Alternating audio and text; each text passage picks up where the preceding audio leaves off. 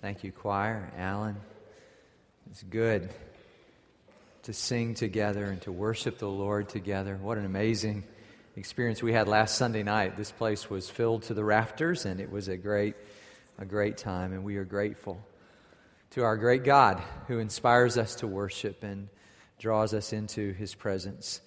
Grateful for grace today. I'm reminded of three things that never cease to amaze me. First, that God forgives, and second, that Melanie loves me, and the third, that anybody listens to me preach. So I'm grateful that we're here, and all three of those are about grace for me. And I fear that sometimes we cease to be amazed by God's grace and begin to take it for granted. And we should be amazed and speechless and astonished and breathless at God's great grace. Let it take your breath away. Let's pray together. Father, thank you for your amazing grace that makes us whiter than snow. All we know is what everybody knows. If there, when grace dances, we should dance. We should celebrate, Lord. We should join in the song. There is jubilation in the promise of life that we have in Jesus Christ our Lord. And I pray, Lord, that you would help me this morning to preach. We thank you in Jesus' name. Amen.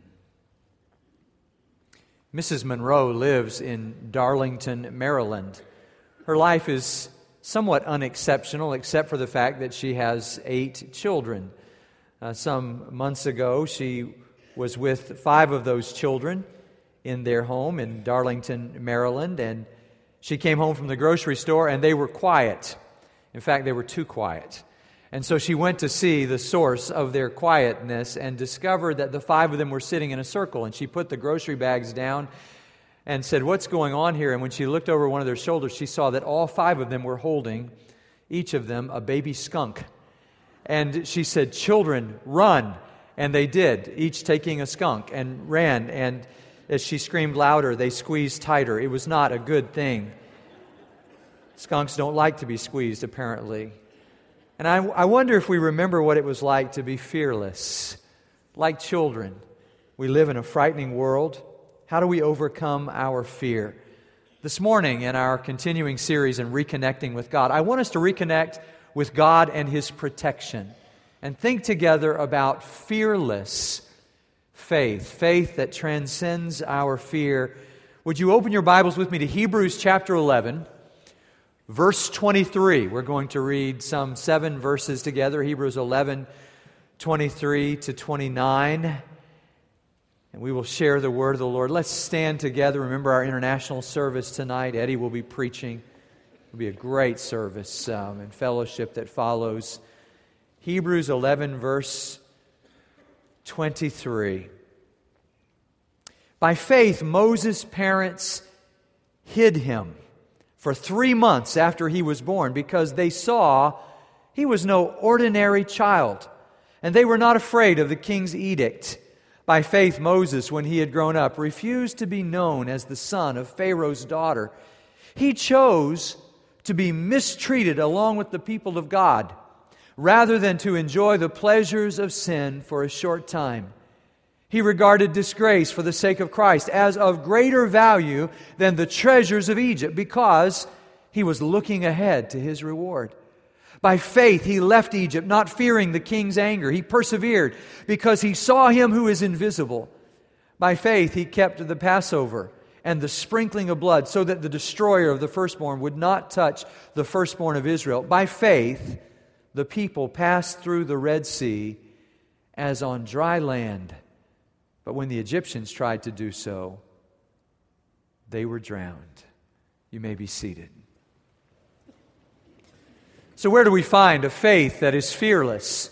Moses finds it first in family. In fact, it is by design that the writer of Hebrews, who has told us, by the way, the stories of Enoch and Noah and Moses, turns now to Abraham. And if you and I were in the company of great Hebrew scholars today, they would say to us that next to Moses, Abraham is the greatest figure of faith in the life of Israel. And he was great like Moses was great because he trusted. Moses trusted and Abraham trusted, and Abraham was sort of the father. But Moses was next on that list, and he has the second most number of verses allotted to him because he had a great deal of faith. And the faith began with his parents, who defied the order of the king in order to spare his life. And we see it says they were not afraid in verse 23. And then as we read about Moses, we discover that he too was not afraid. And then that the children of Israel, when they had a wall of water on their left and their right,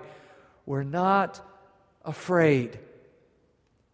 Fearless faith is transmissible. It is possible to so live with faith that others will see it and catch it. In fact, more is caught than taught. Inevitably, our children will do what we do, not what we say. And so we see in Moses' parents, Amram and Jochebed, this amazing trust in God. And we see it in Moses' life, and we see it in the lives of the children of Israel. And I wonder if you and I were to take inventory, if we would say we see it in our lives as well. Moses had this amazing trust in God. Do you see that in your life? Do you see it in the lives of those who serve the Lord with us?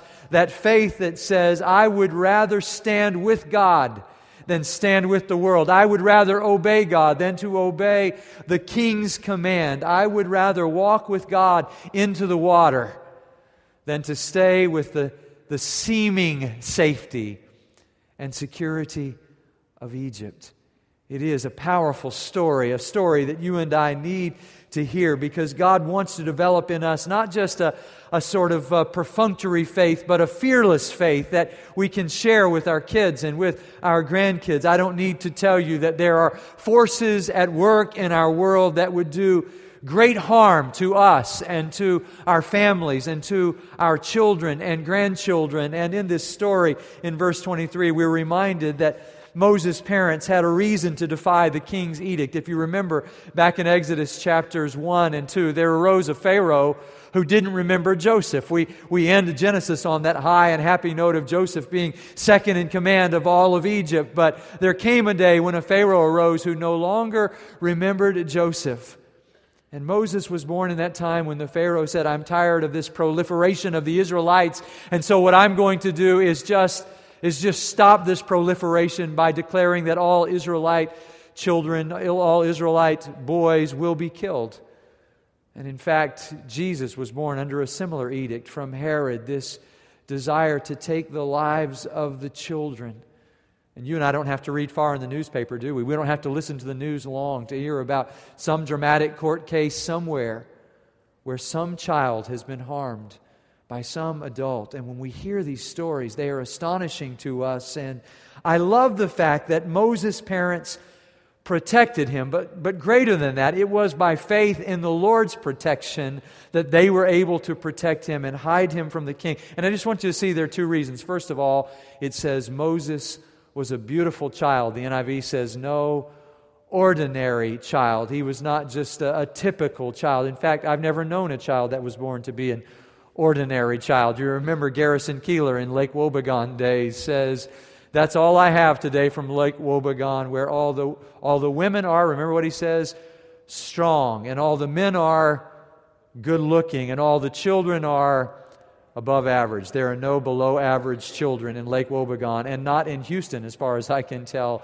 either. And I remember when our children were born, we just thought they were the most beautiful, promising children we had ever seen. Who knew? And who knew what they would become and do? And we have that sort of dream for our children. But I want you to see that our dream, and Moses' parents' dream, was not just that Moses somehow looked like a Gerber baby and so they couldn't possibly surrender him over to Pharaoh, but rather when they looked at him, they saw more than what meets the eye. They saw a child for whom God had a great plan. And I want you sometime to look at the children as they pass by you here at Tallowood, as you run into them in your neighborhood or in the mall, or perhaps as you are somewhere in the city, and you see the children. Recognize this. They have greatness written on them, not just because they look good, and all children seem to us to be cute. We've spent the weekend riding bikes, and just having fun in our home. It's been a long time since we've had a little one running around in our home, and it's been a fun weekend this weekend. But it's not just that they're beautiful or charming or cute or say the neatest things. It's not even that they have some great intellectual potential or even wonderful athletic ability, which is somehow worshipped and put on a pedestal in our culture. The great thing that Moses' parents saw in him and that we need to see in children is that God had a plan for Moses' life, and God has a plan for the lives of our children as well. And that plan is too important for it to be interrupted by those who design to do them harm. And this is why we place them under the Lord's protection. This is why we protect them, because it's important that they know that they are cared for. The second thing it says, and I think this is important, it says, they were not afraid. They were not afraid of the king's edict. Now that's an interesting thing to say, I'm not afraid of the king's edict, because the king was not just any ordinary king. He was Pharaoh. He was the greatest king on the face of the earth at that time. And with all of his great power, when Moses comes to him and says, "Thus saith the Lord, let my people go," he says, "Who is the Lord that I should listen to him? I'm Pharaoh. I'm the embodiment of the sun god Re. There's no God greater than the sun, no God greater than I. Why should I obey him?" But it says they were not afraid. Will you agree with me that there are times when it seems right and normal to be afraid? There are things from which perhaps we realize we need to flee. I was watching a news conference. If you're a follower of college basketball in the men's circuit this year, there's a player, Michael Griffin, who Blake Griffin, who plays for Oklahoma, and they were interviewing a young man on another team this week, and this young man was a freshman, and they said, "So are you afraid of Blake Griffin?" And he said, "Nah, he's just another player. He puts on his tennis shoes one at a time, just like I do." The results of the game would say he should have been afraid. He should have been concerned. His teammate was right beside him there at the press conference, rolling his eyes, saying, "Okay, we'll see. I've played against this guy before." And there are things in this world that are frightening to us, and we look at this and say, what does it mean they were not afraid of the king's edict? How could they not be afraid? And here's the thing. They were more afraid of the king of heaven than they were of the king of Egypt. And if we can get that straight, it will simplify our lives. They said of John Knox, he feared God so much, he never feared any man. And if you and I could capture that fear of the Lord, if we could recognize the fear of the Lord, then we would not be afraid of people. I remember years ago in this church, we were sharing in a funeral with a family, and the father who had passed away used to write scripture verses out on pieces of paper and give them to his children just as encouragements to them. He would even put them on their pillows at night so that when they would wake up in the morning, there was a scripture verse for them. This became a part of the tradition of that family. And as they were sharing this with us, Larry Bertrand opened his Bible to Psalm 61, verse 5, and it says, "You have given me the heritage of those who fear the Lord." Moses had that heritage. And every child deserves that heritage. Every child needs that heritage. We were eating lunch this week with a new friend, a good friend of mine here, took me to meet a friend of his who shared a story. He knew some of the things that we've been going through, and he said, I'll tell you an amazing story. He said, my wife and I were on a plane coming back on vacation from Oregon. I had one first class ticket, and I had one coach class ticket, and I decided to give the first class ticket to my wife, which I would say, men, would you agree, especially Valentine's Day, it was a very good choice on his part. And he went back and sat in coach, which he was not accustomed perhaps to do, but there he was in coach, and he sat down next to a little girl, and she began to talk with him. Her name was Desiree. She was 6 years old. She captured his heart. He about halfway across the trip said to her, "Well, who are you going to see?" "I'm going to see my daddy." She said, "Well, did your mommy put you on the plane?" "No, I've never seen my mommy." Well, then who put you on the plane?" "Well, my caseworker put me on the plane. I live in a children's home up in Oregon." And the more he talked to her, the more he fell in love with her. He heard some things about her dad, made him a little bit worried about her dad, She said that her dad took her riding in a truck across the country for a whole year. Her dad's a truck driver, and it just hit him. He thought, you know what? He had 3 sons of his own. He said, "I think we ought to adopt this child." He went up and talked to his wife in first class, said, "She's not only adorable, I think she's adoptable." And he gets the information about her, and he meets her dad when they get off the plane. There's her dad, a big hulking man with with tattoos up and down his arms. And he said he met the father and they had a good conversation, but he just didn't know. And so he called and he said, hey, we're willing. He called the caseworker and said, we're willing to adopt this little girl. And the caseworker said, well, she needs to live with her dad. And her dad's not a bad guy. He said, are you sure? She said, no, he's really not a bad guy. Well, why isn't his daughter living with him? Well, her mom is in a lot of trouble with the law, but her dad actually, he can't afford to bring her down. He doesn't have the money to do the legal fees to get her down here. And my friend said, well, I'll take your word for it. If he's a good guy, then I'll pay for his daughter to be reunited with him.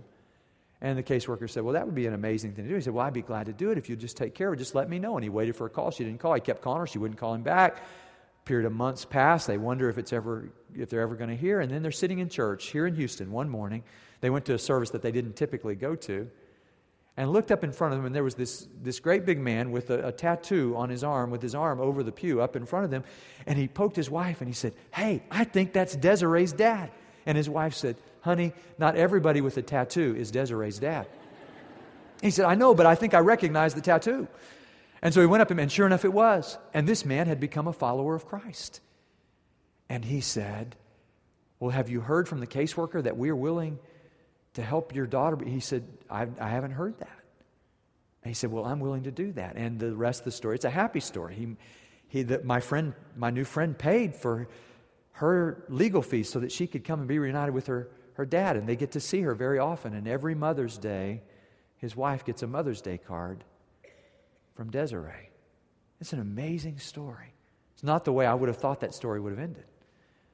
But it is a reminder to us that if you and I have our eyes open, there are people in need all around us, and the work of protecting the children, as my friend Dave Peterson over at Memorial Drive Presbyterian says, to create a place where children can be safe, that's something we can do. The new president of the Baptist General Convention of Texas says, we can't do everything as Baptists in Texas, but we can make sure that children don't go to bed hungry at night. That's something we can do. We can make sure that we put the gospel in the hands of every person in the state of Texas by Easter of 2010. We can do that, and Eddie is leading us to be a part of that. And I just want to say to you that if we have fearless faith, we are willing to risk something in order to receive a greater reward. It says he was able to do this because he saw the reward. And all the things that would harm our children in this world, there's so much. There is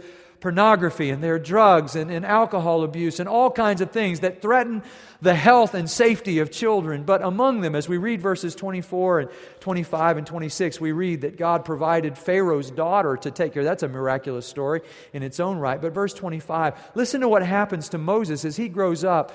With fearless faith, he chooses rather to be mistreated with God's people than to experience the temporary pleasures of sin. He chooses the reproach of Christ over the treasures of this world. And I'm not going out on a limb when I say to you, some of the things that threaten our children these days are the treasures and pleasures of this world. And Moses had access to all of that as a prince of Egypt.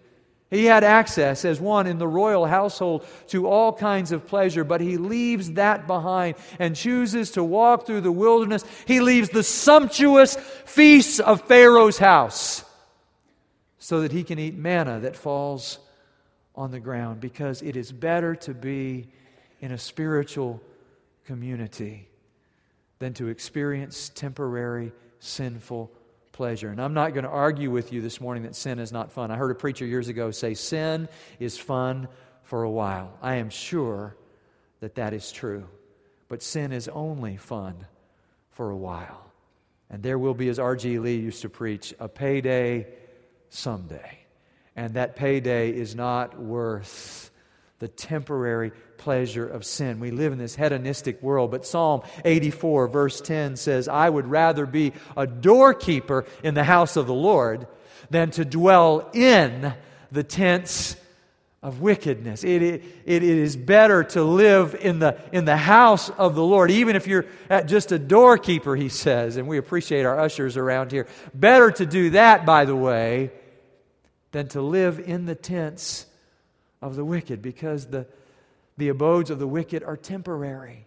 That's why Solomon, who knew something about the pleasures of this world, says in Ecclesiastes chapter 2, verse 1, I have tried every pleasure under the sun, and it is all meaningless.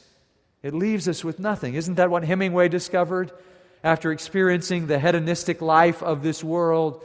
At the age of 61, he finally came to say, life is just one thing after another, and despaired of life itself, though he'd experienced every pleasure this world has to offer. And Moses said no to something in order to say yes to God. He look at verse 26. He regarded disgrace for the sake of Christ. He didn't actually know Christ, but he was looking forward to God's deliverance, wasn't he? And his experience is not unlike that of Christ, who was thrown outside the city gate. And Jesus left the temporary Jerusalem because he knew about the heavenly Jerusalem. And we hear him here, it says about Moses at the end of verse 26, he could leave the treasures of Egypt because he was looking forward to his reward.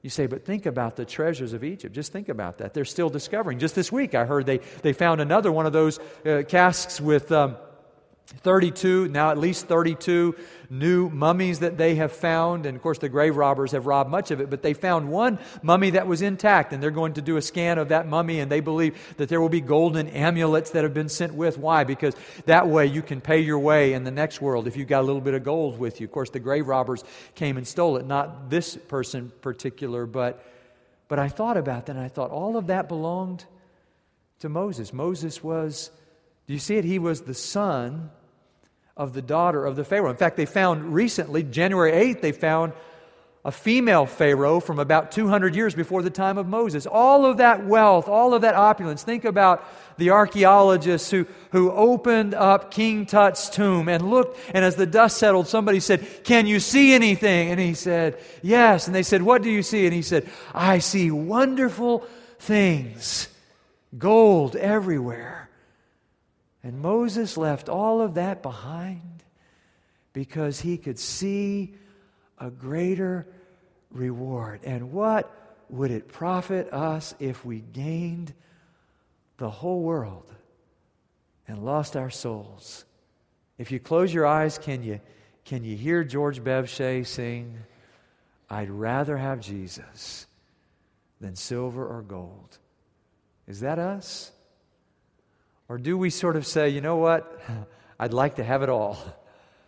I'd rather have Jesus than anything, than to be the prince of a vast domain or be held in sin's dread sway. That's verses 25 and 26.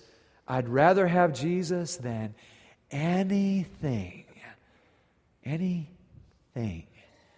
this world affords today. Is that your heart? And if that is not your heart, please do not rest today until that is your heart. Because nothing this world affords can possibly compare. It says he looked forward to his reward, which was not something. Can I just say the retirement benefits of serving God are out of this world, literally, out of this world. And if we're looking for this world to reward us for serving God, we're missing the point. Serving God is not about temporary treasure in this world. Jesus said, don't build up for yourselves treasures here on earth. You say, well, the stock market has taken care of that for me, Pastor. I'm already there. Okay. Now, what is life really about? If it's not about watching those numbers on the stock market, what is it about? It's about looking forward to a greater reward. And you know what it says? It says he was able to do that. He was able to face the Passover. He was able to walk through the Red Sea on dry ground. Why? Because he had fearless faith. He wasn't afraid of the Pharaoh because he lived with the fear of the Lord. And the fear of the Lord, Solomon would write, is the beginning of wisdom and knowledge. To fear the Lord is better than the treasures of knowledge in this world. And what he teaches us is that you and I can live with that fearless kind of faith. And how can we do that? It says, I want you to see at the end of verse 27, because he saw him who is invisible. He didn't see, for instance, in the burning bush, he didn't actually see God's countenance there. In fact, there was a time when Moses would talk with God and God would say to him, what do you want from me? Well, what if God said that to you today? What do you want from me? Would it be material? Say, oh, God, I want... No. What do you want from me? And Moses said, I would just like to see your glory. I would like to see your glory pass by. And God says, you know what? I tell you what, I will hide you. What did we sing? He hides my soul in the cleft of the rock that shadows a dry, thirsty land. What if God hid us and kept us safe? You know why Moses wasn't afraid of the Passover, why he wasn't afraid to walk into the Red Sea? Because he knew that God is the God who protects us, and we can trust this about God, that He is already working to protect us in this world if we will receive it. And I think the children understand that.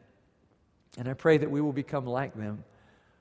I read this week about a little boy who was reading the story of Moses going through the Red Sea, and he was just rejoicing, visibly, audibly, and a man was passing by and saw him there and said, "What are you so happy about, son?" He said, "Well, I'm so happy because God parted the Red Sea and the children of Israel walked across on dry ground." And the man said, "Oh, let me tell you about that." He said, I took a course about that one time in college, and archaeologists say the Red Sea at that place is only 10 inches deep. So probably the children of Israel just waded through the water. But anyway, so just wanted you to know about that. And delighting himself in the fact that he had seemingly enlightened the little boy, he was about to go away, but the little boy started thinking about it, and he could tell the little boy was still happy. And he said, "Well, some people can't be happy if other people are happy." He said, "What are you so happy about?" He said, "Well, I was just thinking, can you imagine? Not only did God part the Red Sea and the people walk across on dry ground, but God used 10 inches of water to sweep away Pharaoh and all of his armies." Well, I love that kind of faith. That faith that trusts God above everything else. And I want Tallowood to be a place where we trust God, filled with people with fearless faith who believe that God can do everything that God says that God can do. And when we come to that place, someday I think you and I will find ourselves just like the children of Israel in Exodus chapter 14, and we'll be standing there, and the Red Sea will be on one side, and Pharaoh and his armies, whatever that threat is, on the other side. We'll be between the proverbial rock and the hard place, and on that day, I'm going to ask you not to look at that which frightens you, but instead to follow the one who protects you. And when we find ourselves in that place and we follow after Him, we will find ourselves walking in places we never thought we could. And we will live to see the protection of our God. Have you decided? Because I have decided to follow Jesus. To see the one who is unseen by the world, to fix my eyes on Him because He is the author and the perfecter of my faith, and to see Him, no turning back. No turning back.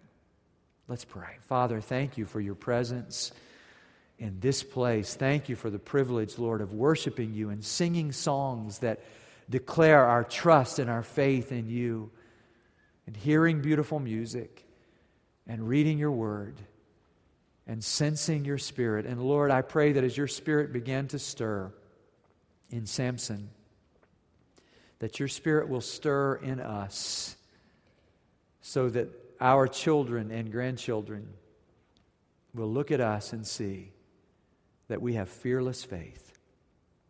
In Jesus' name, amen.